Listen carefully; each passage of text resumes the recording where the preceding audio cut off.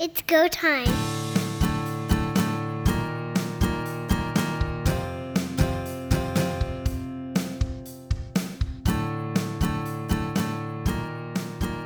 Welcome everyone to Third Down Gamble. We are into week 3 of the Canadian Football League here in 2023.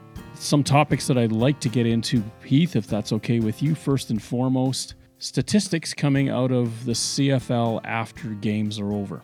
We've seen it a couple times now where the stats are either delayed by 12 to 18 hours or sometimes they're actually redone. The package is reset, as it were, because of some minor incongruities. Sadly, I see this on Twitter far too much. People blow up at the stats department, at the league, calling it this, that, and the other thing, blaming them for what's happening.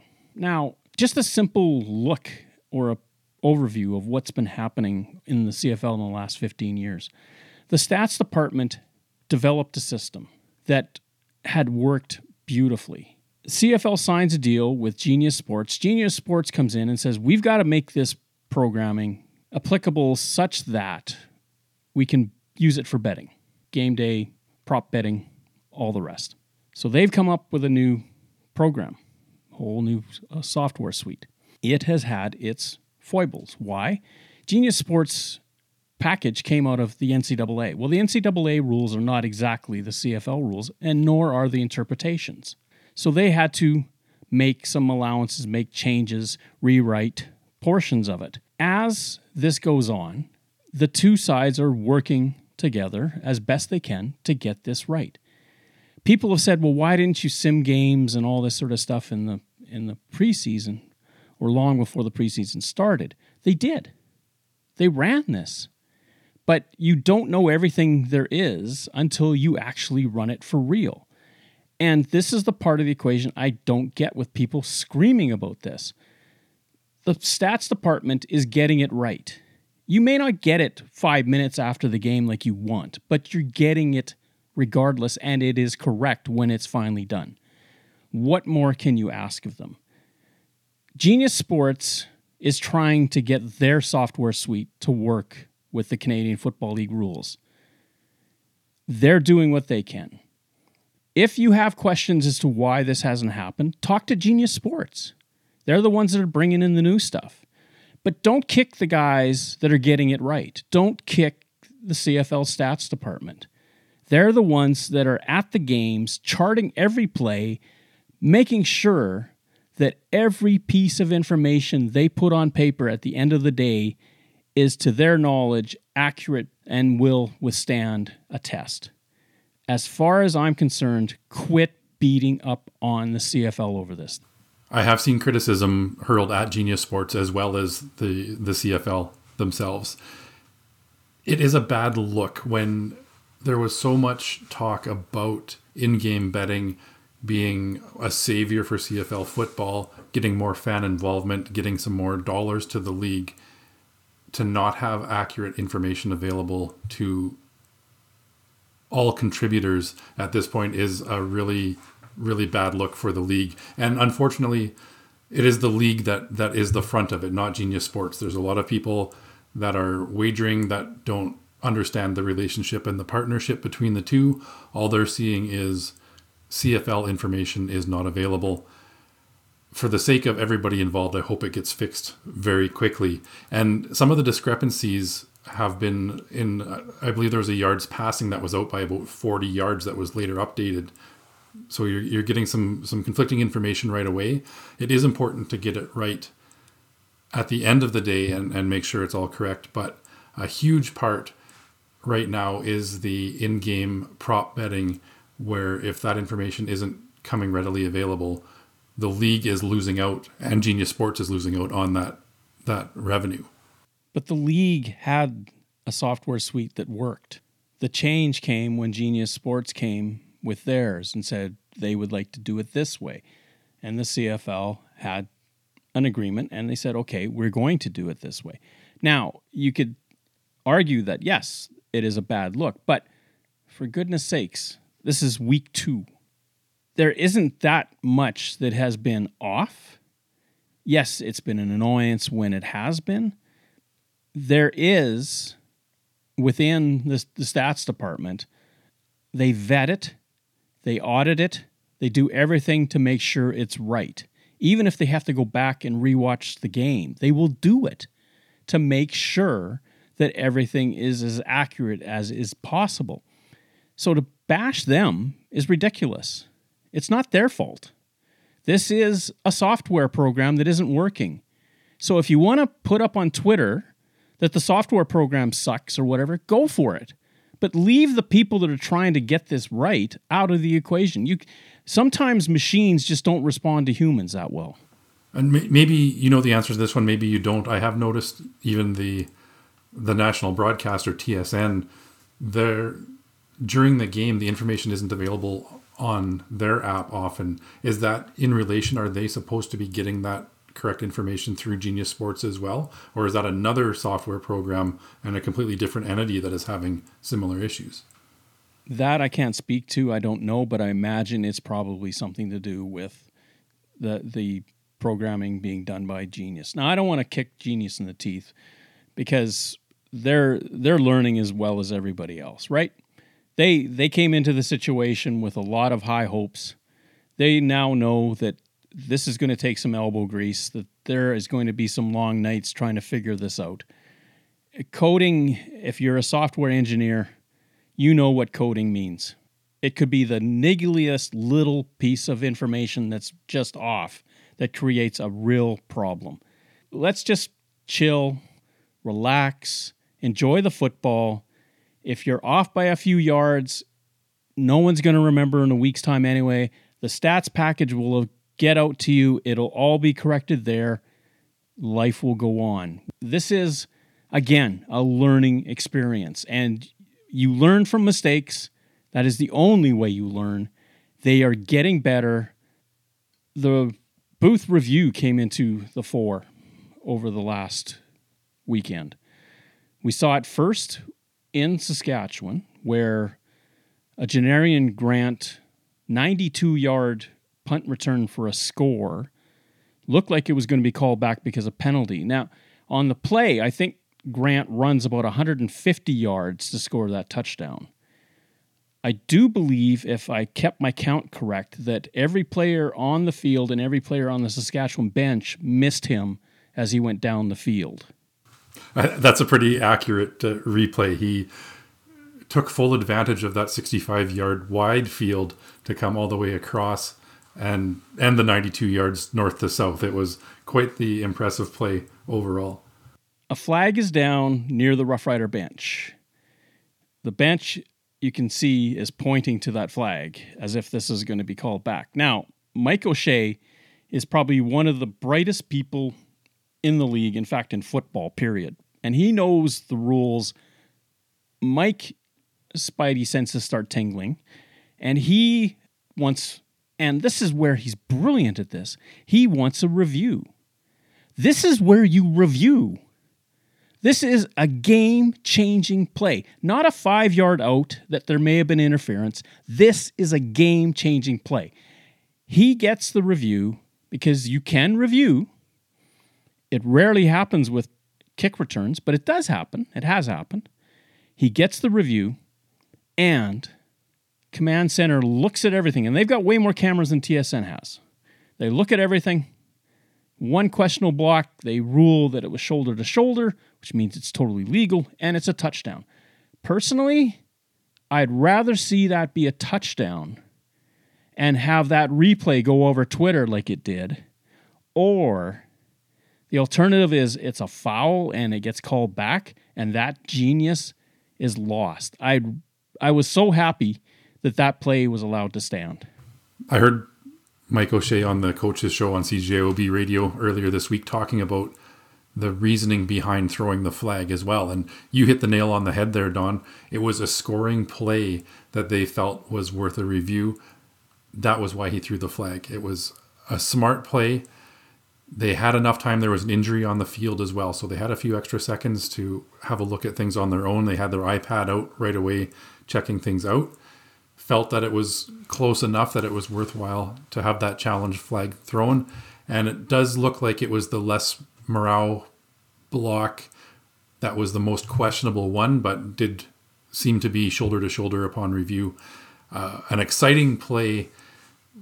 Punts and kick returns are some of the great things in the CFL. I can go on a rant about the touchbacks in the NFL taking away the return game, or even the fair catches for that matter. But that's one of the things that makes CFL football great. And this was certainly one of the best punt return touchdowns that you will see. It ranks up there as one of the greatest plays you'll ever see.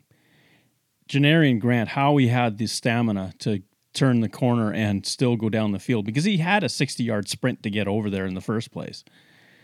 Saskatchewan's coach, Craig Dickinson, did say that maybe the guys let up because they saw the flag, but to where I could see from my spot in the stadium, the flag was behind everybody that was running. So I don't think any of them were aware that there was a flag on the play. They got beat to the corner, back-breaking play for the Rough Riders to take at that time. Mike O'Shea, full marks for doing it right. Asking to get a review at a critical moment in time when a score was on the line. That's the real reason why you want review. An interesting aspect of this review as well is that they reviewed the entire play and every block.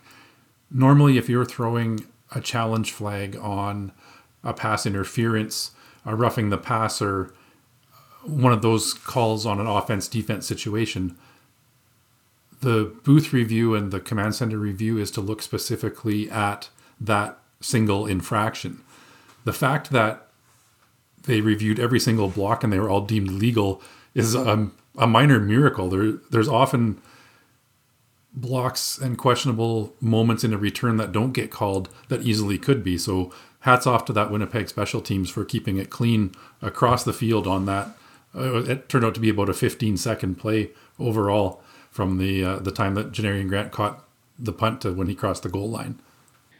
The other big booth review came in the game between the Elks and the BC Lions, and this one is a little bit more nebulous and a little bit more interesting because while we rarely get a review on a kick return, I don't remember the booth ever saying that a player was stopped in his motion. And this comes down to Kai Loxley diving into the line, sort of twisting, falling backwards. And Quincy Mauger pulls the ball out of his hand. The officials are all right there. He takes off. The Elks stand around thinking the play's dead, but Mauger's going for a touchdown. Nobody had blown a whistle. Somehow, some way, well, obviously because it was a booth review because of the turnover, but somehow they ruled that the play was dead. Yet, from what I understand, there was no whistle on the play. That, to me, is the responsibility of the officials on the field to decide when a play is dead, not the booth. I'm with you on that one. You're always taught in any whistle sport that you play to the whistle. The fact that there wasn't one would indicate that the ball is still in play. These goal line or short yardage situations are tough to judge. We saw last year Dane Evans was stripped for a fumble return for a touchdown in a similar situation where his first push to the line didn't quite work out. He was kind of recovering and moving forward again when the ball was taken away from him. But at what point do you deem that forward momentum to be stopped and the play over? There has to be a whistle to indicate that. It can't be up to the booth to decide the whistle should have been blown. Is that what they were going for in this situation? That's a great question. This is not a mistake. This is a very highly subjective moment in time when you decide that a player's forward motion has been stopped and that there is no more consequence to having this play run. Loxley is in the line. He's twisting and turning, but starts to fall backwards, and that's at the moment that Mauger gets the football. The head official is literally 3 yards away looking at this. He gets overruled because of what the booth does. I really don't like that at all, and I think the booth really overstepped. They're human. I would rather have the booth being able to review calls and get them right the majority of the time. Let's give them credit. The majority of the time the booth does get it right, and that's everything from a roughing the passer to whether it was a catch or not. There's a million things that they are looking at in these situations. I guess maybe that's part of the point, is they should be looking and not necessarily listening if there was no whistle to end that play.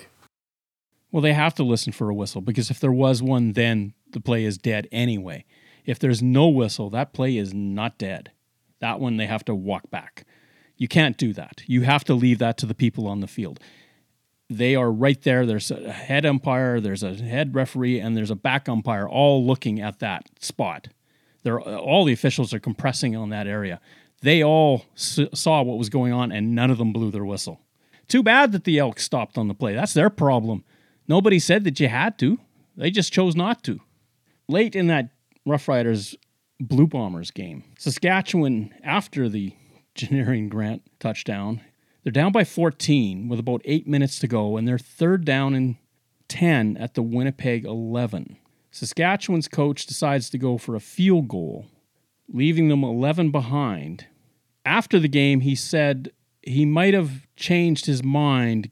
It's still a 2-score game if you kick the field goal. And this is an interesting debate.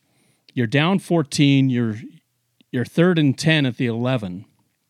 There's 8 minutes to go. You maybe have 2 more possessions. What do? Do you kick the field goal, get to 11?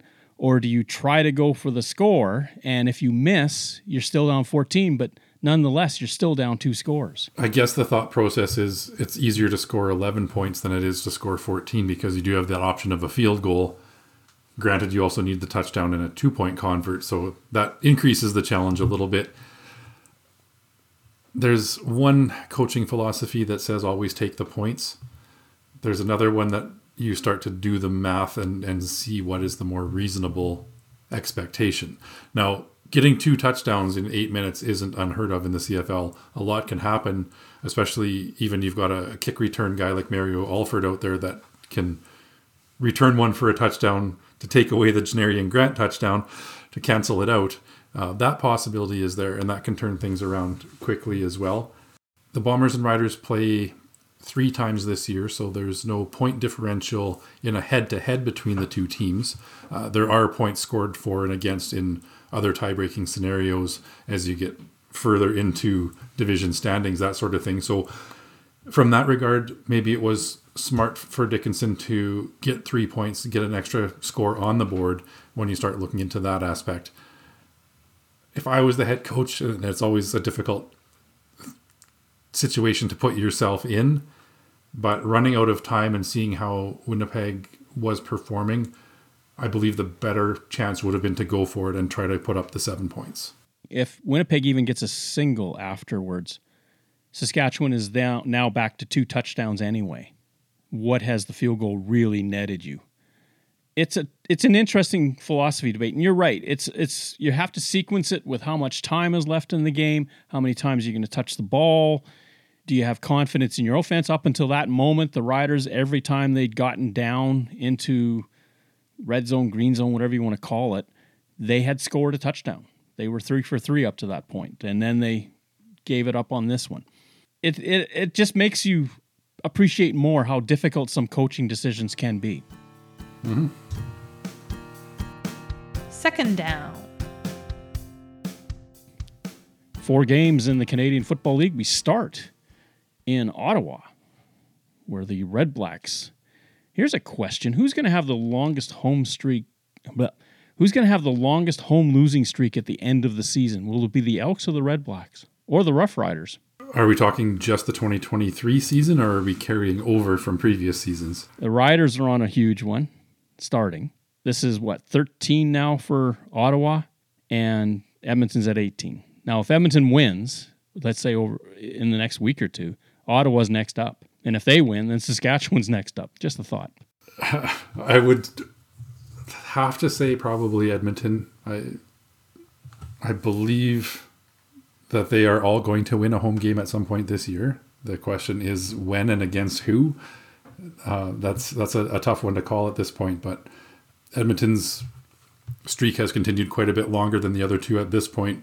We'll get into our predictions in a few minutes, but spoiler alert, I think it's going to continue for one more week.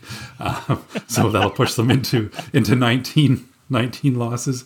Well, it remains to be seen. It does throw the home field advantage numbers very askew when you've got a couple of teams that are struggling this badly to win at home. Calgary goes into Ottawa, wins 26-15. Jake Maier, who struggled week one, really came together with his game in the second half in Ottawa. Overall, he's 22 of 33 for 322 and looked sharp as that game went on. The one thing that was really evident was that Dave Dickinson was getting him to roll out of the pocket to create space. An improved game by Jake Maier. I believe he still has more to show as the number one quarterback in Calgary. 332 yards is a decent night. Only one passing touchdown, however. And as we'll get to some other games here, the ability to put the ball in the end zone becomes a key indicator of performance, not just the total number of yards that you throw for. So red zone needs to be better for the Stampeders if I'm going to buy in on Jake Maier being the guy. Maier actually scored a rushing touchdown. He didn't throw one. The tandem of Tyree Adams and Nick Arbuckle didn't fare so well. And Nick Arbuckle really didn't play well. 12 of 21 for 108 yards. That's 9 yards per. That's not going to cut it. And really evident was that opening drive where Ottawa goes down the field and then 3 straight plays, Arbuckle, whether by design or by choice, zones in on Nate Bahar and doesn't come close at any of those 3 passes when they have a chance to score. This may be the last opportunity for Nick Arbuckle. We'll have to see what happens. They are going into a bye now. Jeremiah Mazzoli has had some time on the field in practice, so we'll see if he's ready to go. But Nick Arbuckle has not shown enough to be the guy to stabilize that offense. Tyree Adams came in 9 of 16 for 129 yards. Both threw an interception. Adams seemed to be a little bit of a spark to that offense as well. So it might be time for Bob Dice and the crew to start looking at those other options at quarterback. Dice, after the game, said that they found every way possible to hamstring themselves with their own mistakes.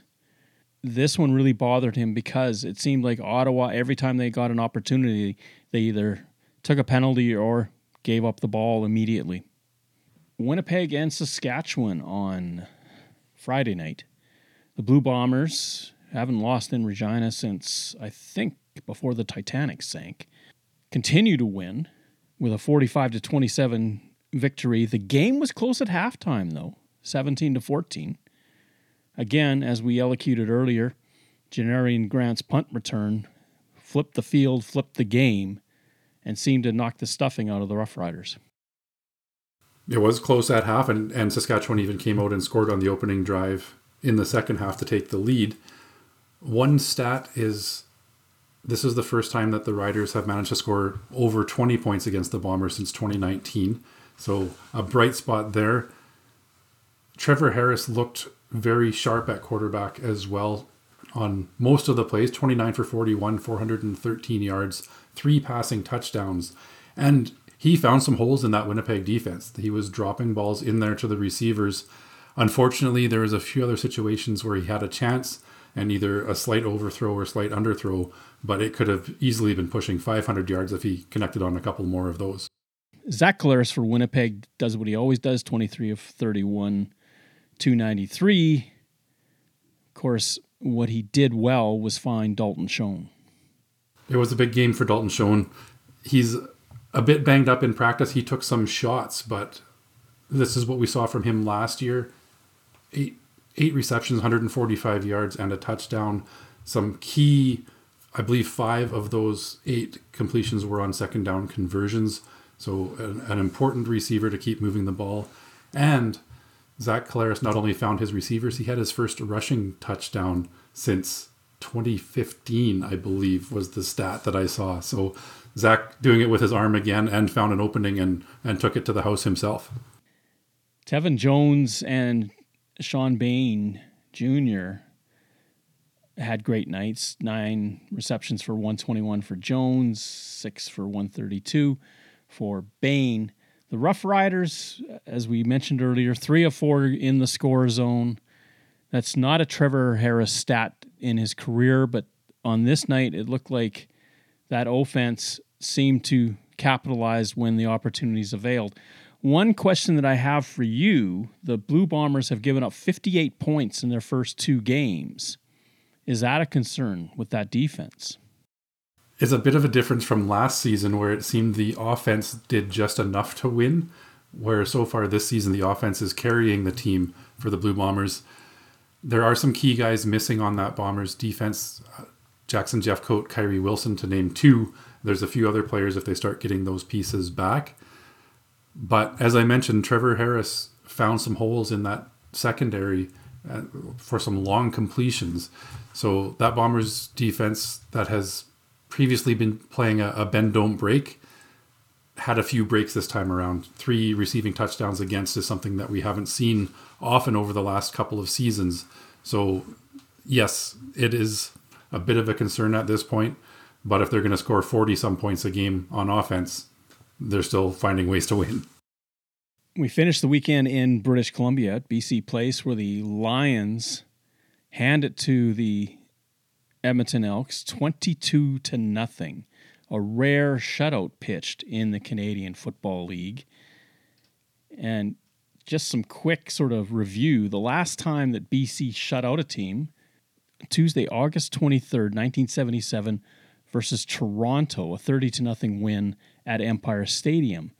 The last time Edmonton was shut out was Sunday, August 15th, 1976, against Saskatchewan at Taylor Field, a 40-0 loss. And just for those trivia buffs out there, the largest CFL shutout, Winnipeg 56-0 over Saskatchewan at Winnipeg Stadium on Saturday, July 5th, 1986, where famously Saskatchewan head coach Jack Gotta, on the final play of the game, 20-some yards away from the end zone, decided to throw into the end zone as opposed to kick the field goal and break the shutout. This one's a tough loss for the Edmonton Elks. Head coach Chris Jones has thrown his support behind Taylor Cornelius and continues to do so, saying that he is their number 1 quarterback. The numbers he put up this week did not look great. We talked about it in week 1 as well, of how much of a leash does he have. Taylor Cornelius only completed 13 of 22 for 103 yards in this game. That's a low passing number for a CFL quarterback. We'll see what happens moving forward, but those numbers, I would be leaning towards giving Trey Ford a chance if I was the head coach in that team.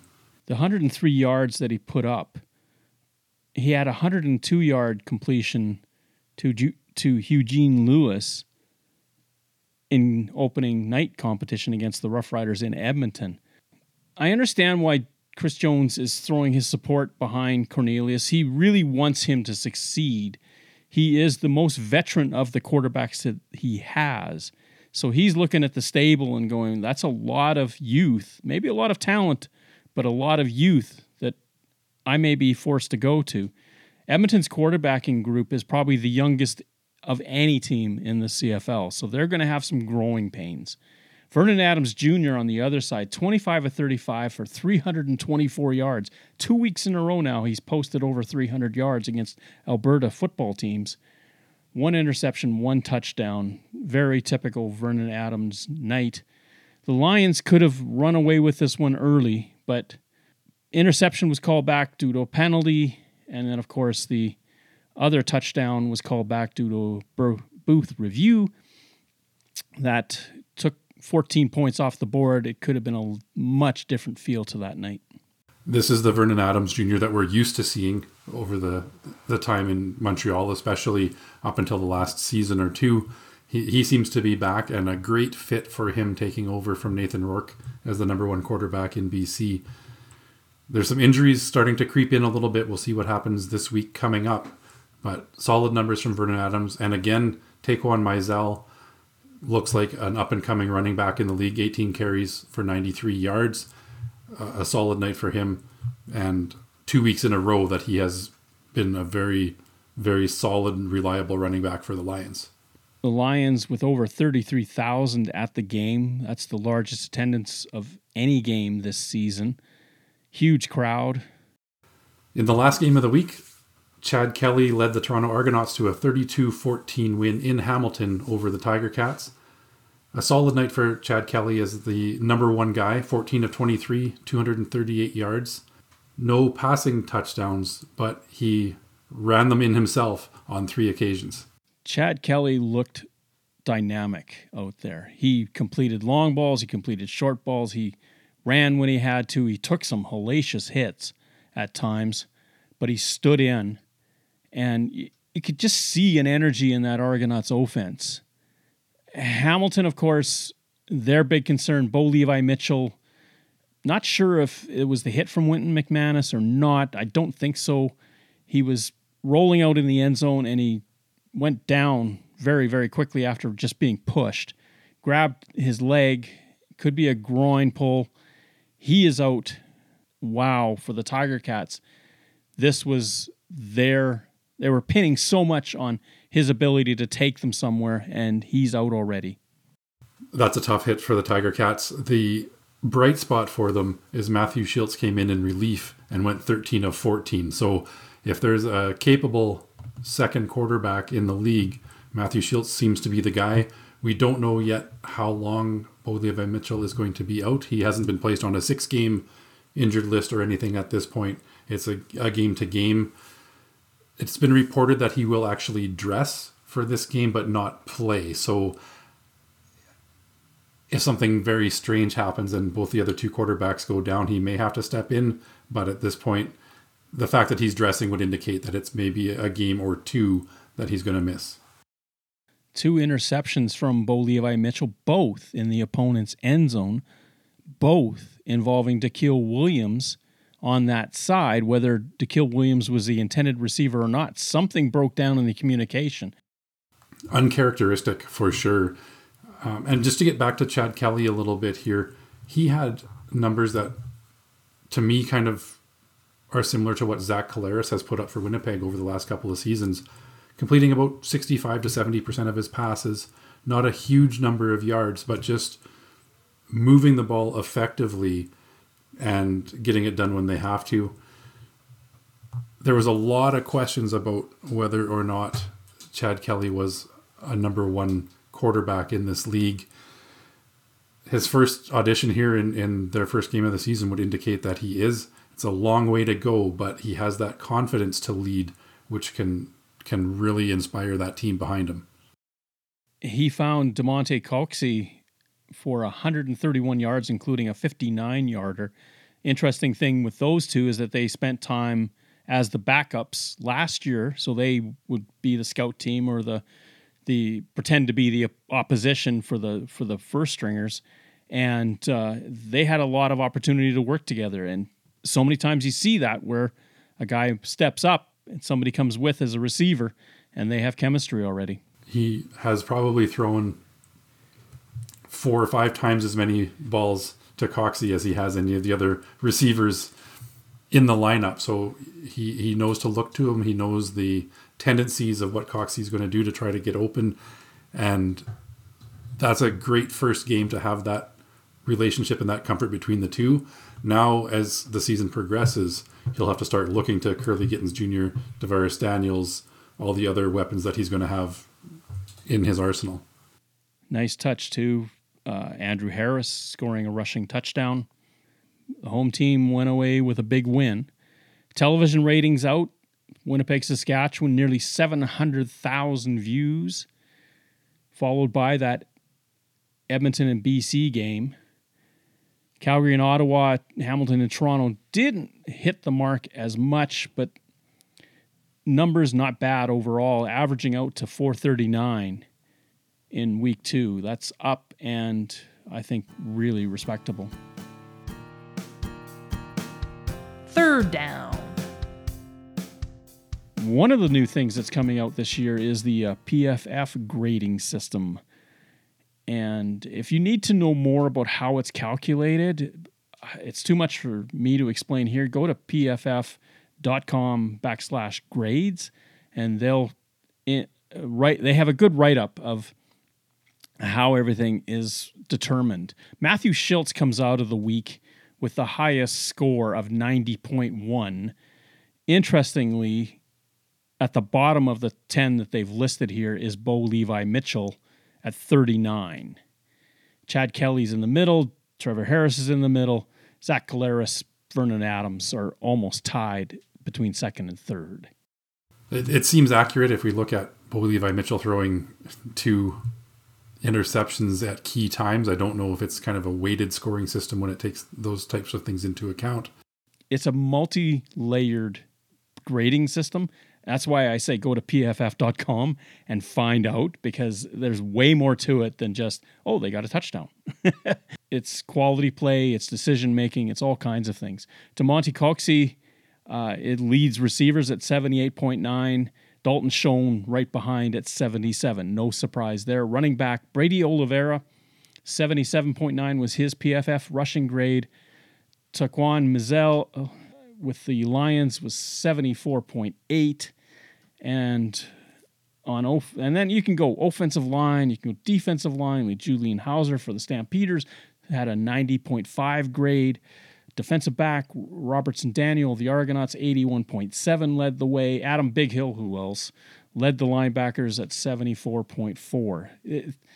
It's really, if you're into fantasy and you're into the weekly player fantasy where you've got to build a lineup, that's a great resource on CFL.ca to go to find out how players are grading out and see what kind of trends there are. Let's go to our picks for week 3. Scary time for me because I'm doing so poorly. Anyway, well, it's always an adventure anytime I make a pick. I know not what I do, just that I'm doing it. We open up Thursday night with the BC Lions in Winnipeg. This is a really interesting game. Oliveira may not be playing for the Blue Bombers. Dalton Schoen got beat up in Regina. I loved his attitude about it. They asked him, you took a lot of big hits out there, and he said, that's football. I love it. It looks like he's going to play. Brady Oliveira is more in doubt than Schoen at this point. Dominic Rhymes out for the BC Lions, however, which is a big hit to that offense. It looks like Lucky Whitehead will be back at receiver, so they kind of have 1 in, 1 out for the Lions. Bombers at home, minus 6.5 favorites. Seems like every week they're around a touchdown. I'm picking the Blue Bombers to cover. Winnipeg at home are dynamite at the best of times. This game they'll be jacked up for because it's the BC Lions. It's the team they met in the West Final last year. Both teams coming in undefeated. That should draw some more eyeballs to this game. It should be a really interesting game. Right now, these are the 2 top dogs in the West going at it. This should be the game of the week. It's the opportunity to see where both of these teams stand. They're both undefeated. Winnipeg had BC's number last year, even with Nathan Rourke at the helm. I believe this continues this year with Vernon Adams taking over on offense. I'm picking Winnipeg at home. They are a tough out at home. They haven't lost a lot of games at Investors Group Field over the last few seasons. So this one, this early in the season, Winnipeg to win and cover the 6.5. In fact, it's unanimity across the board. Pat has sent in his picks. He's picking Winnipeg to cover. Andrew Hoskins of the Turf District podcast, who's graciously joined us for this year, has sent in his picks, Winnipeg to cover. It would be a stunner, and the only thing I could think of is that either Collaros really has a bad day at the office, or BC figures out that the Winnipeg secondary isn't as strong as anyone thinks. Friday night, Hamilton hosts the Alouettes Sans. Levi Mitchell. Mathew Shiltz gets the call. This is an interesting one with Mathew Shiltz coming in against his old team, the Montreal Alouettes. He looked sharp in relief last week. Hamilton is currently sitting at a 2.5-point favorite. I'm calling the upset on this one. I believe that Cody Fajardo and the Alouettes come into Hamilton and eke out a close win, but Montreal will pull off the upset. You are alone on this. All the rest of us pick Hamilton. Pat picks them not to cover the 2.5. Mathew Shiltz could be one of the most underrated quarterbacks this league has. And we're about to find out a little bit more about him. He stepped up last year time and time and time again and guided that team. And maybe if Bo is out for a while, this is his time to really put a stamp on his career in Hamilton. Montreal's defense, they're great. Cody Fajardo, he's away from the shining lights. He's on the road. That will be an interesting game as well. The Ticats have got to get out of their losing ways. Saturday night, Stampeders host the Saskatchewan Roughriders. Calgary is minus 3.5 favorites. After what I saw in Ottawa, I think Calgary's offense has come together. Jake Maier is finding his receivers, getting their groove together. Reggie Bagleton had a big night. Odoms Dukes had a big night. Stampeders are getting to the point where I think they could be scary. Saskatchewan, yes, put up 27 against the Blue Bombers, but it was a loss. Calgary is Death Valley for the Rough Riders. They just don't win there. I don't see how that's going to change. Minus 3.5, I think, is generous to the Rough Riders. Calgary to cover. I'm going the opposite way. These streaks have to come to an end at some point, just like the home losing streaks for the teams that we got into earlier. Eventually, the Rough Riders are going to win a game in Calgary. Why not this week? One of the most impressive things in that loss to Winnipeg was that receiving core with some lesser-known guys really stepped up for the Saskatchewan Rough Riders.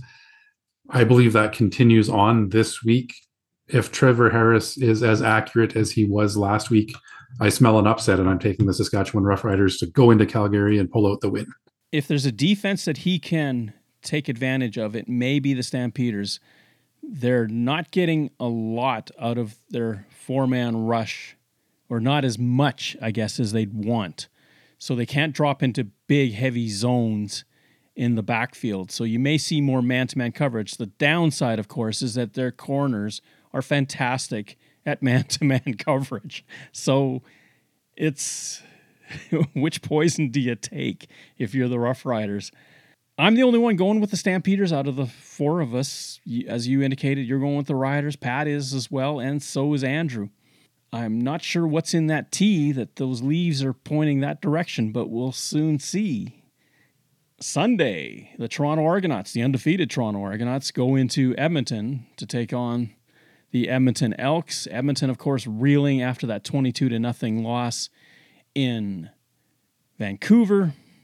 We know that Taylor Cornelius is going to be starting in spite of the fact that he hasn't played well, but his coach believes that he can get better. Some people are thinking McAdoo needs to go. That's not the answer. McAdoo has developed Michael Riley into an MOP candidate. He's turned Cody Fajardo into an MOP candidate. It's not McAdoo that's the problem with this offense. Whether Cornelius isn't seeing the field, whether Cornelius is just not confident in his throws, he needs to step up. And if you're going to do it, this is the time. That's a great Toronto defense. They're going to give you 1,000 looks. I'm picking Toronto to cover, but boy, at minus 6.5 on the road, ouch. I'm with you on this one, Don. I'm also picking the Argonauts to come in and cover the spread. And unfortunately for the Elks, their home losing streak to continue. That offense looks lost at this point. I just don't feel that the Toronto Argonauts defense is the one that they're going to break out of that slump against. So Toronto might not put up a ton of points, but it's one of those situations where they're going to keep the Elks score low and do enough to cover that 6.5 point spread. Toronto's defensive line is a line that can put pressure on, and they can drop extra people into coverage. That's going to make it a tougher night for Cornelius. It's a sweep across the board. Andrew, yourself, myself, and Pat have all gone with Toronto to cover on the road in Edmonton on Sunday night. The one nice thing for me, I'm going to be in Calgary on Saturday and then in Edmonton on a rare doubleheader where the Alberta teams are home on consecutive nights. I'm going to catch me some CFL football live in those two stadiums. I'm looking forward to it. Enjoy.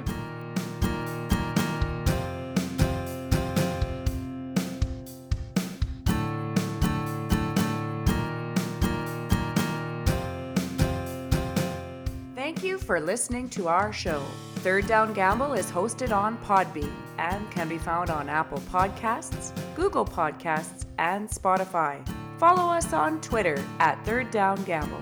Join us again with the Third Down Gamble podcast, audio worth watching.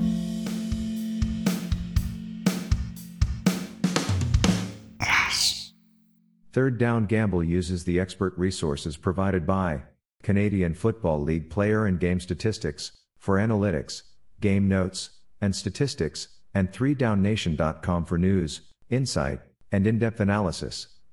Please visit cfl.ca and 3downnation.com for the most up-to-date information on the Canadian Football League.